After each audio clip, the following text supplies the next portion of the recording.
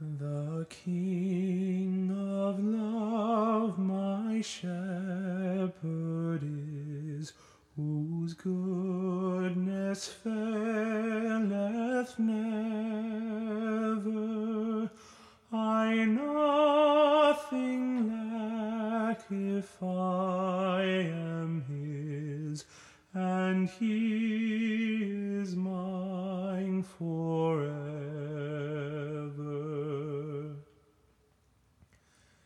In death's dark vale I fear no ill. With thee, dear Lord, beside me, thy rod and staff my comfort still, thy cross before to guide me. Hello, and welcome to Tea Time Theology. I'm your host, Mariah Wakande, and today's guest is Ivy Slinsky. Welcome, Ivy. Hi, thank you for having me. Yeah, of course. So, how have you been? so, I've my favorite is when people are like, "How have you been?" and everyone's like, "It's a pandemic." And I know. what do you mean, how have we been? um, I know. I started laughing in the middle of asking that question. no, I've been pretty good, I can't complain. Everyone is healthy in my life, and luckily no COVID symptoms or anything here, and so we are all happy with that, which is great. How about you?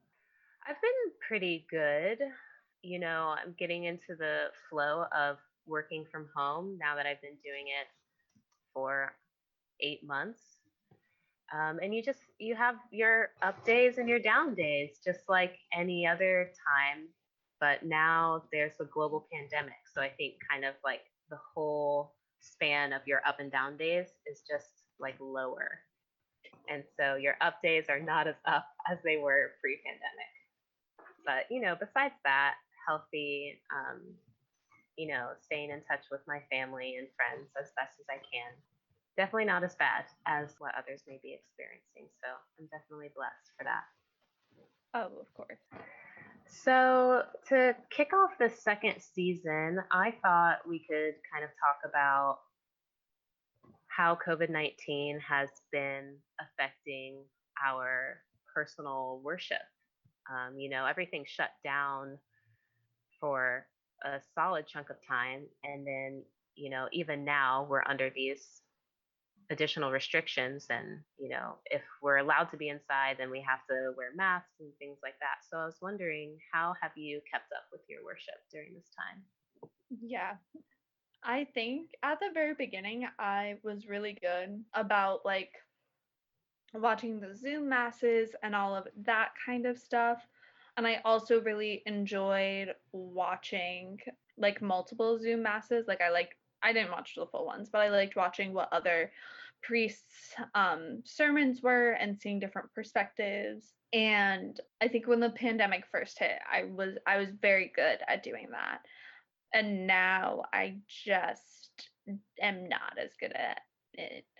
I feel like there's a lot of like the pressure point has come back where in Rhode Island we are spiking again. We're recording this right before the election is happening. By the time it drops, it'll be after the election, but we are filming it right before election day. So I feel like there are a lot of outside anxieties.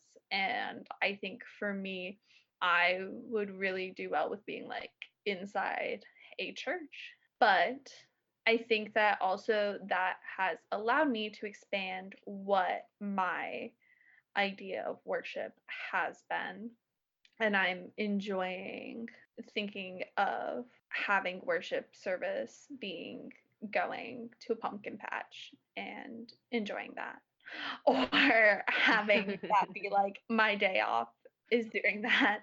And that's like a worshipful experience because it is just unbridled joy. So I think now my worship experience is less specifically um me being on like a Zoom call with church or like Facebook living, and more what things are bringing me joy and having those being like sacred times where I am like going and walking on the beach, or I'm enjoying this time off or doing something like that. And those are now like my carved out sacred times. As you're talking, I was just thinking about when we were recording the first season of this podcast, and halfway through was when kind of the language about a pandemic was starting to make way, and we were still doing in person interviews. But we would say things like, please don't mention the pandemic. We don't know how long this is going to last, and we don't want it to be irrelevant. And now it's like we're just totally embracing this is what life is, at least Yeah. for the foreseeable future. Yep, we are here. Yeah, but I really love how you're explaining your definition of worship expanding, because, I would have never considered going to a pumpkin patch a form of worship. I would have considered it a form of self care or something fun or a way to appreciate God's creation, but not necessarily as a form of worship. When you do things like that, are they intentionally about you seeking to kind of keep your relationship with God, or does God just kind of make their way into those experiences? Um, I think that for me, the idea of having a close relationship with God and the idea of having, um, yes, you feel close relationships with God when you are angered or distressed or you are frustrated or anytime you're feeling high emotion. But I think that you don't personally like sit and you're like, I'm going to have a worshipful experience today when I do this. But I also think that my time has been very much am working a lot, and having a full day off to like do a fun activity is not always something that I have. So having that sort of restful day also sort of I feel like leads into worship, but also like I feel like my relationship with God is so linked with this idea of like unbridled joy and happiness that like having those two connected together just makes sense for me. And if what that is like going when it's raining to like pick out a Christmas tree, even though it's October, like it's COVID, so like time no longer exists, that's okay. And like that's valid. And I have always, my grandmother used to say that like sinning is when you are like stepping away from God. So I also like to think of it in the reverse, that worship is a time for when you are close to God. So whether that is in a church building or whether that's because you're feeling joy because of something, I think that that can be there. And I also don't think that every time that you do something you have to go into it thinking that it has to be worshipful. I think that it can be after the fact. That's beautiful. I love that. And I, in a lot of ways, feel similarly. Um, so you mentioned that doesn't have to be in a building. But I'm wondering, after so many months of this pandemic and so many churches in our area still being closed, you know, what do you what do you think about that? I found myself, kind of a couple months in when retail opened back up as essential, and I was like, why is it that I can go shop at TJ Maxx but I can't go to church? And it just like brought up this question of like, what is essential?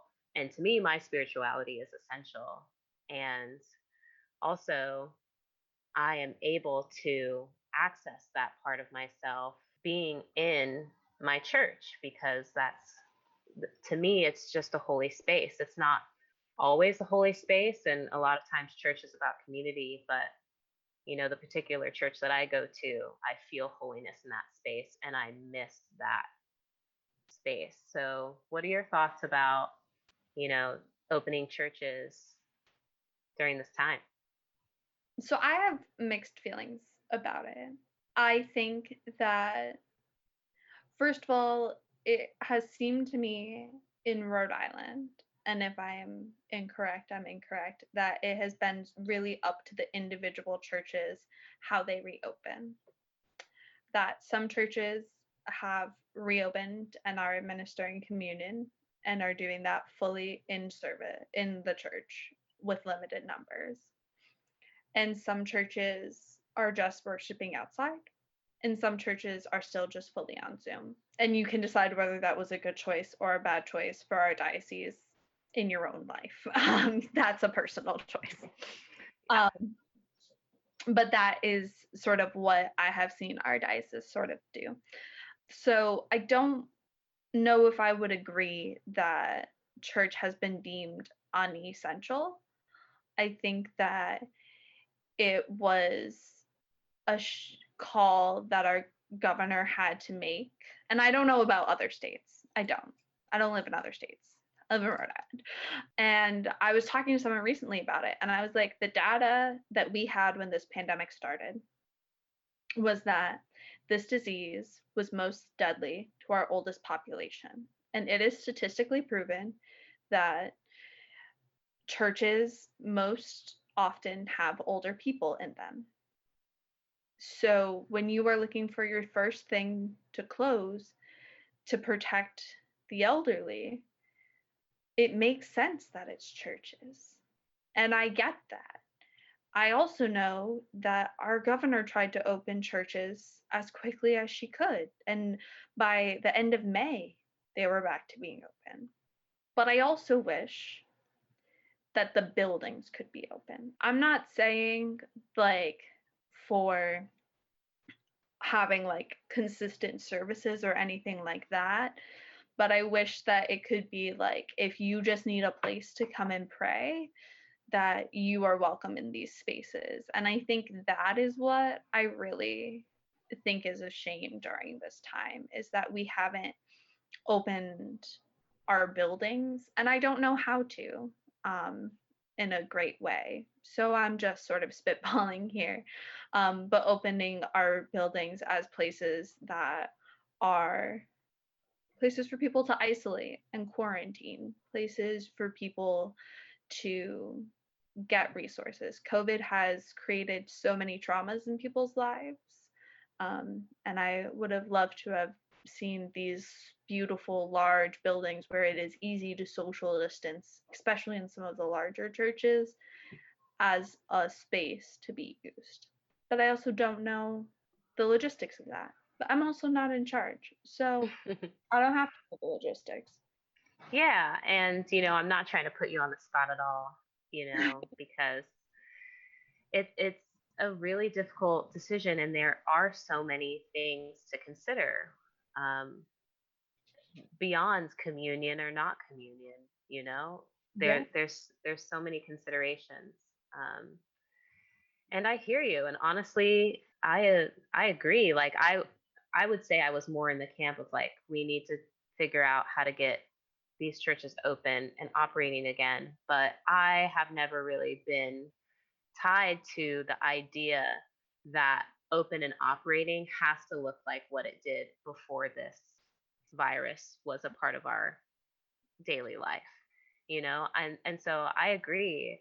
For me, it is about opening the building and the church being a place of sanctuary and refuge for those in need, which is what it's supposed to be at all times.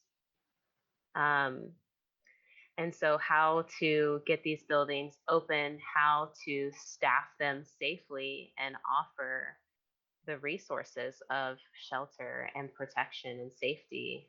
um, that's a big thing for me. um, my church, Grace, in downtown Providence, just recently started opening to do the afternoon organ concerts again, which used to be every Thursday at noon. And, anyone on their lunch break could just walk in and listen to the organ. So we've recently started that again, and you have to pre-register, and they have their marked pews where you're allowed to sit and your mats and things like that. But it's still so amazing for me. The first Thursday back, I went and I was just like sitting in the back of the church crying because I heard the organ in this beautiful space for the first time in like many months. So I agree. It's about being creative and about the church being a place for its community, which Yeah. kind of leads us into the second season of our podcast and kind of our themes. So, for those of you who are returning listeners from the first season, you may notice that Ivy is not the host this season. I'm the host, Mo. And I guess, yeah, Ivy, you and I, we can talk about kind of this next season. You're passing the baton to me to be the host, and our overall theme is service and how the church shows up in our communities. Ivy, do you have anything to say about kind of the episodes and the guests we have coming up this season? Yeah, I am so excited about some of the guests. Well, I'm excited about all of the guests, but I'm really excited, especially talking to you, because I feel like the Episcopal Church is really good at having like the best kept secrets, where like I would email you and I'm like, let's have these people on, and you're like, what is that? It's so exciting for me to like shine a light on some of these amazing ministries that I know about just because of like family members or me being involved in them in various ways. But I'm so excited that we get to sort of show off some of the amazing ministries. And I think what's really exciting is a lot of these ministries, there's a lot of feeling that you can't have any action right now, that there's a lot of like hurry up and wait currently with the pandemic. There's a lot of isolation, but a lot of these communities are still showing up in their communities, and they are places where people can either give financially if you are able, or if you can volunteer, you can reach out to these people after the podcast and see if there's a way that you can help them out. So I also really like that this season we're not only giving people a great podcast to listen to, but we're also giving them actionable ways that they can help the Rhode Island community as well, which I think is something that people are really looking for right now. They're not just looking to listen anymore, they're looking for action. Totally. And I'm really excited to be this season's host because community service and just like any kind of service based action has always been really core to my personal and professional development. So, just to kind of give a little overview of what we're going to be looking at this season, we're looking at things like the Episcopal Service Corps and kind of a way that the church operates on a national and international level. We're looking at specific churches in different communities around Rhode Island and how they serve different populations in need. We're looking at, Episcopal charities. We are also doing a 2-part series on music in the church and how music is service in a way. And we're also looking at retired clergy and what happens after, someone has chosen to dedicate their professional life to God. What does serving God look like personally for people who have been priests and deacons and bishops? So I'm really excited about all of that. Do you have anything else you want to kind of highlight before we wrap up the episode? Highlight the episodes. I don't know. I'm so excited to kind of be more on the listening end this season and sort of shift that. And I am so excited to pass the baton over to you. I know that it is in amazing hands and that we're going to have some wonderful fruitful conversations and really get to see a whole different aspect of the Episcopal Church in Rhode Island and really get to hear some new voices at the table, which is always exciting. Definitely. Well, thank you for being on our season premiere episode. Thank you for having me.